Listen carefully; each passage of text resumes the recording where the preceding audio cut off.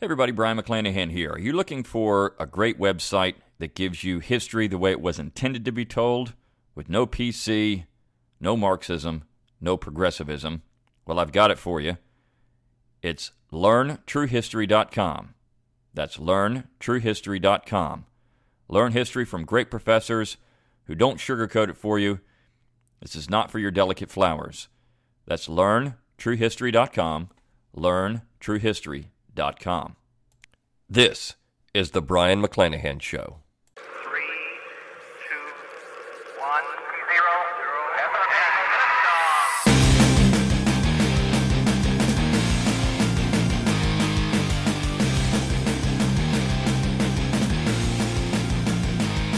0. Welcome back to the Brian McClanahan Show. This is episode 31.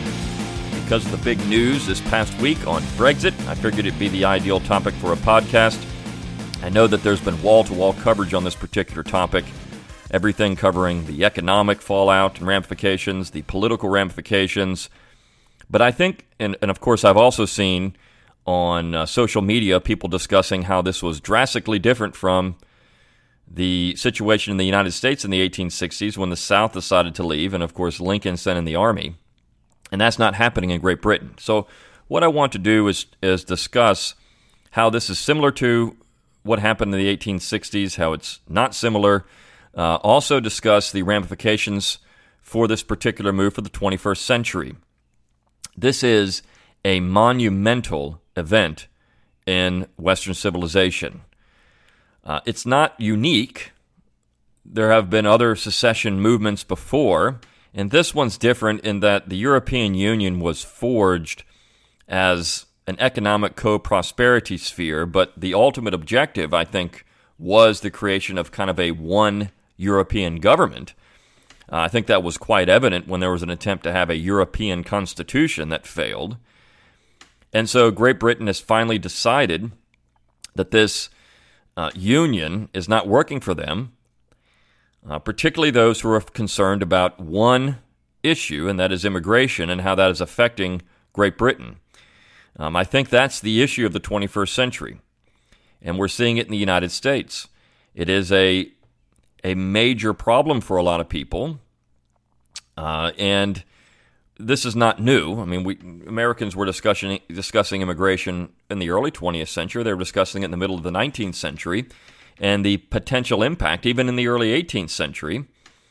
One thing that George Washington said about immigration was that he was fine with immigration, but he never wanted to encourage it, and in particular, he didn't want to have a situation where people were being dumped in the United States as an entire group, which is exactly what we're doing today.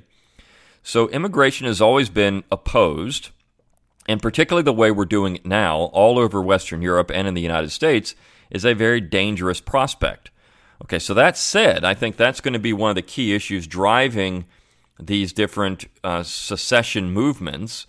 Also, economic ramifications for the European Union and how the British were sending vast amounts of money daily to the European Union that they don't have to send anymore. They can spend on themselves. So that's also a key question. You know, when you look at the United States, for example, what kind of money the states send to the general government that they could just hold for themselves and use on their own people. So we'll talk about the ramifications for the United States in a few minutes, but I did want to look at this in historical perspective and how these two things are slightly different. When you talk about Texit, for example, in the United States, or the secession of Alabama or Mississippi or Oklahoma or Vermont or California, whatever, take your pick.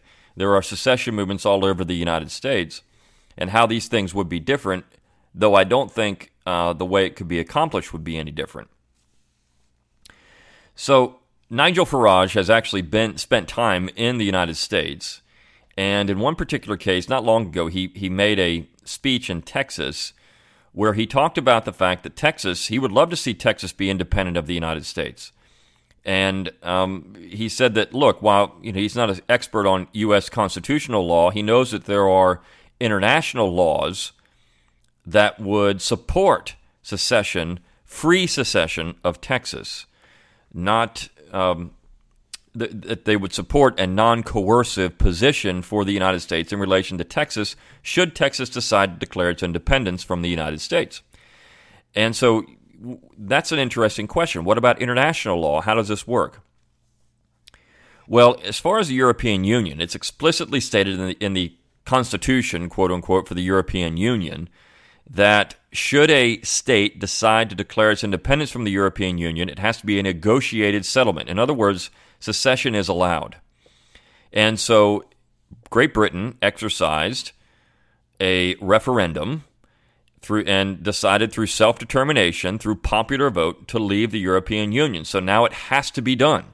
The European Union has to negotiate a withdrawal, and in that particular way, Great Britain will be free from the Union. Now, people would obviously say, well, Great Britain at one time was an independent nation state. It gave up some of that independence in terms of its own economy and in some ways foreign policy by deciding to get involved with the European Union. It was just resuming that independent status, and that's completely different from the states in the United States, which never had that opportunity. Well, I would say history is not on that side. And I'm going to point, now, of course, in the U.S. Constitution, secession is not explicitly stated as a possibility, though it's not explicitly stated as, or it's not explicitly denied by the Constitution either. And I've already done a podcast on is secession legal. So I've already discussed that issue in a little bit of detail. But I'm just going to bring this up in terms of that particular position. The founding generation thought that secession was perfectly possible. And how do we know this? Well, we know this because on several occasions, 1794, 1798, 1800, 1803, and 1815, it was openly discussed. Actually, from 1812 to 1815. It was openly discussed, and the people that were pushing the agenda were all members of the founding generation. And in fact, if you look at the debates that led up to the Constitution, and if you look at the debates during the Constitution itself, there was an open discussion about secession because they talked about the fear of disunion, meaning that they believed it was perfectly possible and legal because these states, as the Declaration of Independence stated, were free and independent states, and they joined a union for their common defense and general welfare. Now, that general welfare, what does that phrase mean? Well, obviously, the founding generation, they had defined it. It was commerce, the general welfare of the states, the general welfare of the union through commerce. So it was commerce and defense that allowed these states, or that these states aligned themselves into a union of free and independent states. It was a federal republic. They did not create a nation state. The United States is not the United State, singular. And I think that's interesting because right after this happened, Jeff Sessions of Alabama released a statement where he said he supports 100% Great Britain's move to exercise its sovereignty and assert its independence from the European Union, and that the era of the nation state is not over, and saying that the United States will follow course. So he's characterizing the United States as a nation state. It is not. It never has been a nation state.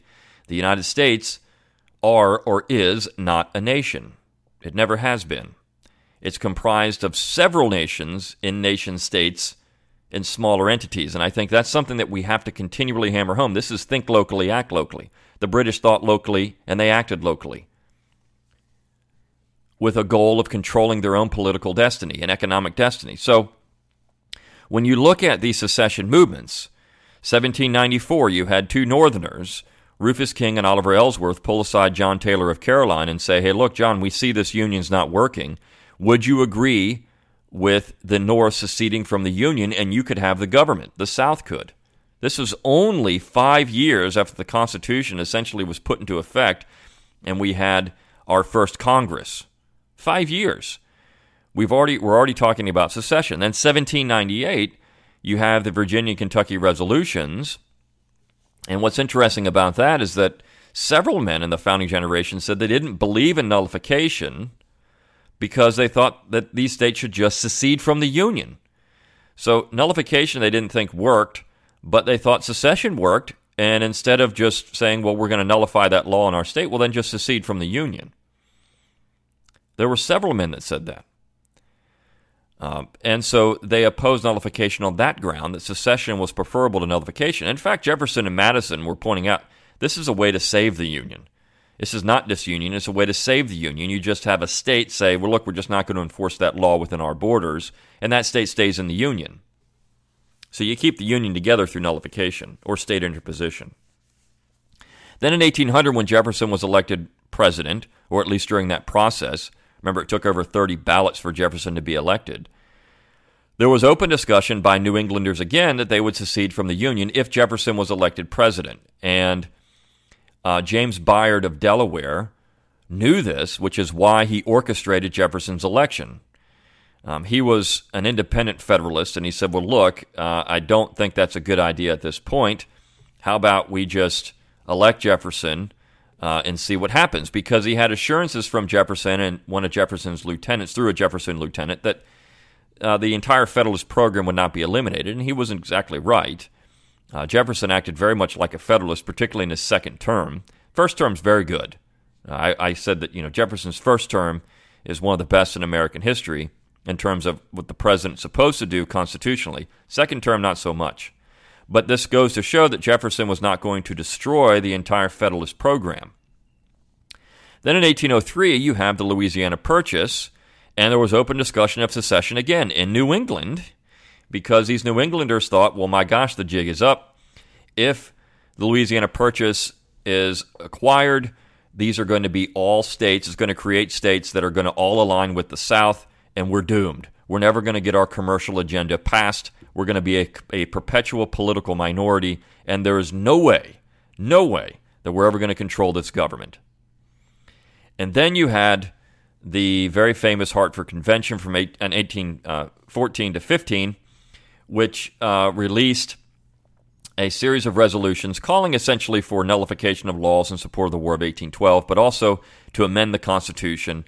But the interesting thing about that, in 1812, Gouverneur Morris, who was a member of the Philadelphia Convention, in fact spoke more often at the Philadelphia Convention than anyone else, Gouverneur Morris penned what was a document in favor of secession, again, written in 1812. You can find this thing online.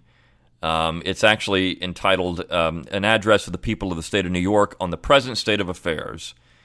And he openly declares that the Union can be dissolved and should be dissolved. I think he's coming very close to saying that in this particular address. But this is Gouverneur Morris. This is the nationalist at the Philadelphia Convention saying, yeah, I think secession is highly possible and legal.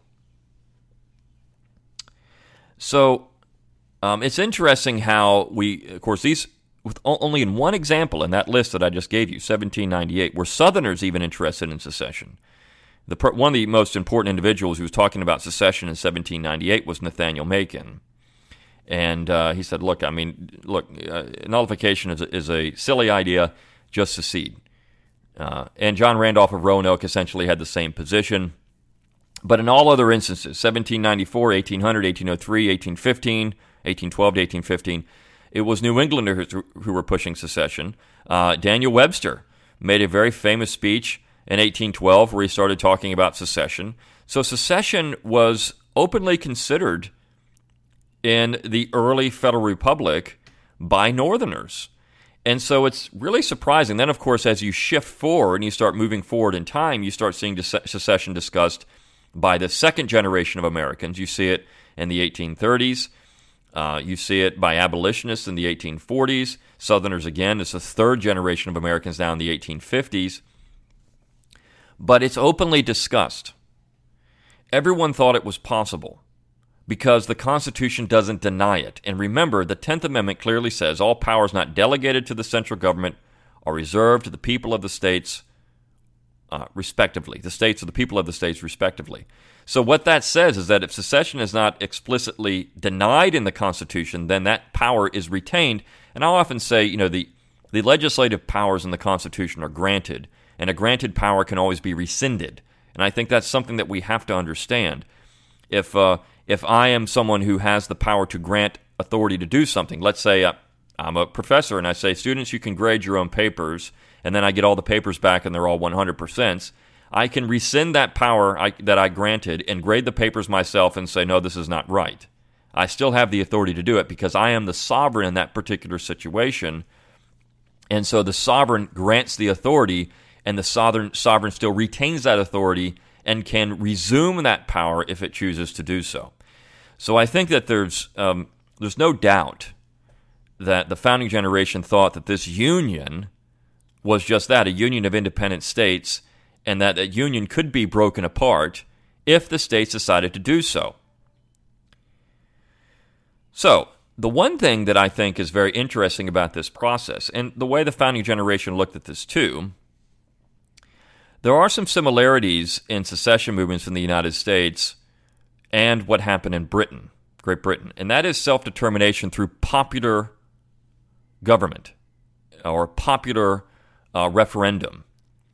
And how did it work in the United States? Well, when it actually happened in 1860 and 61, the people of those states called conventions, and then those conventions voted for secession. They were popularly elected conventions. It was the voice of the people that did this. They were called for a specific purpose. This is exactly how we can amend the Constitution. This is exactly how states can amend their own constitutions. This is what happened in 1814 with the Hartford Convention. This is what happened in 1787 with the Philadelphia Convention. Again, a voice of the people. Delegates are called for a specific purpose, and they represent the voice of the people. This is not an act through a legislature. This is an act through the people themselves exercising self-determination. And so in our particular situation, should a convention be called in any state for any particular reason, and it votes on any particular issue, that is the voice of the people, and it should be binding on that state and on the United States as a whole. The people of, not in terms of, if Oklahoma, for example, said it's going to secede, it's not binding on the rest of the United States to secede, but it is binding on the rest of the United States, the people of the United States, or the people of the states in the United States, to recognize that voice as valid and negotiate it. No one's advocating violence. This is all about the voice of the people. And not everyone in that particular state might agree with it. Not everyone in the southern states agreed with secession. I mean, there was opposition to it in several states. But it was binding once it was made. That decision was made. And I think the thing that you can get out of that more than anything else is that the voice of the people was ignored in the 1860s by the North. This was not a government by the people, for the of the people, by the people, and for the people. When you put the Union back together, a large percentage of the population was coerced to stay in that particular Union. So anytime you have a voice of the people, in the case of Britain, a referendum that allowed for Britain to secede from the European Union. In our case, in the United States, you had the voice of the people through conventions saying we are going to leave the Union. By conventions, the states could abolish the entire Constitution. They could just say, look, that Constitution is gone. That's exactly what happened in Philadelphia, and that's exactly what happened in the ratification conventions that were called afterwards to give, as Madison said, the Constitution its life and validity. The conventions were the voice of the people on a particular issue, and how that Constitution was argued, it would be interpreted once it was put into effect, was what we should follow when we look at the Constitution. That's the original Constitution. So the voice of the people has been heard in Britain. The voice of the people was heard in the United States in the 1860s. The voice of the people was heard in the United States in 1788 when they decided to create a new stronger union. The union hadn't changed. It was still a union. Now, the founders said a more perfect union, but a union of what? Of states, just like it was under the Articles of Confederation. So some would argue, actually, the Constitution is a secession from the Articles of Confederation. In some ways, it was. I mean, they're still forming a union of states, but what happens if some states don't join? Remember, Rhode Island and North Carolina did not join the union right away. They waited. So those states were essentially independent. Now, I began this podcast, though, talking about what this means for the future, what this portends for the future of the world. And I think secession and nullification and self-determination is going to be the face of the 21st century. Because what is happening is, I think, a cataclysmic shift in how we viewed government in the last 100 years. Really beginning with the Progressive Era, you saw a push towards a more world-type government. I mean, we had it after World War I with the League of Nations, then you have the United Nations, you've had the European Union, you've had a push for bigger and bigger states. In fact, the push has been for a one government of the world. And I think that particular position is being undermined and destroyed. And what's going to happen in the future is there's going to be a push for peoples all over the world, it doesn't matter where they are, to exercise their right of self-determination. And if you look at what's happening now, I mean, Great Britain leaves, and now they can control their own destiny. But you look at Italy. There's always been a strong secessionist movement in northern Italy. And in fact, Italy is talking about trying to renegotiate their position, at least northern Italy, in this European Union. This is the rich part of Italy. The southern part is a drag on Italy. And so northern Italy has long wanted to break apart Italy. Now remember, Italy was only created in the 1860s, actually 1861. Now, of course, you had a unified Italy during the Roman Empire, but after that happened, northern Italy became very wealthy, and southern Italy, lagged behind, and so you had this unification movement in 1861 accomplished through essentially blood. Germany was unified in the 1860s, again, through blood, iron, as Bismarck said, blood and iron. So you had a unification movement there. So these modern nation states that Sessions talked about, I mean, this is a relatively new creation, 150 years. And for much of German history, you had independent kingdoms, independent states essentially, in a loose confederation. And perhaps Germany's going to look at that at some point. Italy is definitely looking at it. Then you have the secession movement in Catalonia, where people in Spain are talking about having their own independent country. And Catalonia has always been more French than Spanish. The French themselves are talking about getting out of the European Union. Scotland, of course, has had a referendum on independence. It failed, but there's open discussion about it. And people saying, we want to be an independent Scotland. Now, it's interesting. Scotland had a large vote for Remain, and that's because the independence movement in Scotland is very left-wing, and you have a lot of labor groups in Scotland, and the labor groups are behind Remain. So I think that influenced the Scottish vote. And then you have Quebec, which, according to the Canadian Constitution, Quebec can declare its independence at any time. They can vote on it every so often, and it's going to come up for a vote again. And it narrowly lost in the 1990s. A lot of people don't realize that, but Quebec almost became independent in the 1990s. And I remember when that was going on, the Canadians, the British Canadians, were essentially saying, how dare these idiot Quebecers, what do they think they are? They're not smart enough to do this. And I think that's the interesting thing about all of this, is that the people that are for independence and self-determination are characterized as hicks, hayseeds, idiots. Nigel Farage, I just read an article on Slate calling him an idiot.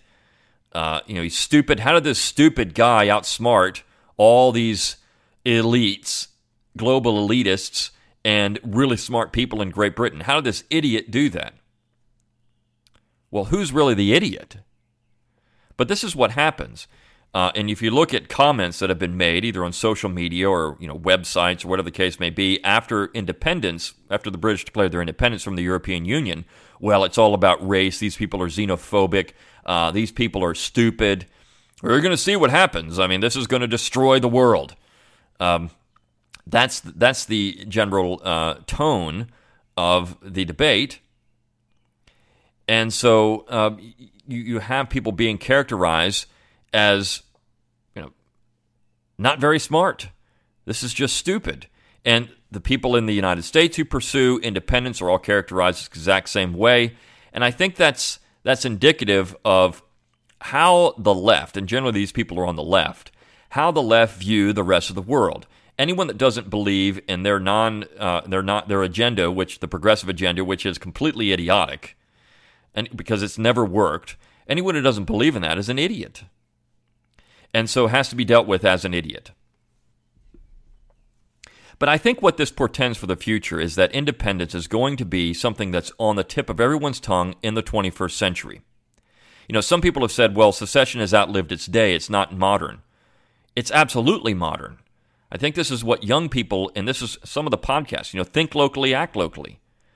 We don't need you. Some of the things I've talked about. Is secession legal? These are things that are on the tip, particularly of young people's tongues. They recognize that the system is broken, that the political class is failing them, and that they don't need it anymore. They're perfectly willing to go on their own. Now, not all young people. A lot of young people are perfectly fine with dependence, because that's essentially what you are when you're tied into the state. You're dependent. And dependence is easier than independence. There's no doubt about it. But I think a lot of people are recognizing that the state has been shown as illegitimate and unresponsive. And the British people exercised their right of self-determination to get out of the European Union. I think you're going to see it more. The European Union is going to fall apart. I think that even some of these states are going to start looking at themselves as maybe we're too big as well. Maybe there will be a Scottish independence movement now that they're out of the European Union. Maybe Scotland will call it a referendum and say, we don't want to be part of the British government anymore. We wanted to stay in the European Union. Maybe they go their own way. So this idea that has supposedly been discredited as foolhardy, stupid, it's been shown it doesn't work, it can't happen, blood solved the question in 1865, simply not true. It's never been solved because you always have, and as the world moves forward, you've always had people who believe in the right of self-determination. And I think that is going to be the key moving forward in the 21st century. So Brexit, I think, is an event that shows something, shows a movement that has more to come for the people of the world and all over the world. I mean, this is not just in Europe, but all over the world. I think you're going to see it. And what issues are behind it, whether it's immigration, economics, whatever the case may be, it really doesn't matter, because at the end of the day, the key is self-determination. If the people of an area want to declare their independence, now, you have to argue, of course, London's trying to secede from Great Britain now, and I don't think that's possible. But there would be the purists who would say, well, then London should be able to secede from Great Britain as well. That's a discussion that could be had, and these are philosophical questions and political questions, and that's a discussion that could be had. But at the end of the day, self-determination, I think, is the standard for the 21st century. And we're going to see it many, many times, and people should embrace it. Because and particularly in the United States, we don't have a nation state. The United States is not a nation state. It is comprised of free and independent states, of free and independent people, who through convention, if they wanted to, could destroy the entire Constitution, scrap it, resume their status as independent states. They could replace it with nothing. They could replace it with nothing. The evidence is all on the side of self-determination. It's just time to be educated and understand that. Think locally, act locally, improve your own backyard, improve your own household, become independent, and start looking at these political solutions that make sense. And it's peaceful. And that's the ultimate goal, is a peaceful resolution to problems that plague the people of the world. Why would we want to force somebody to live like us? Or why would you want to force someone to live like you? If you're in a voluntary political community, that community should reflect your interests for all peoples of the world. I'll see you next time on The Brian McClanahan Show.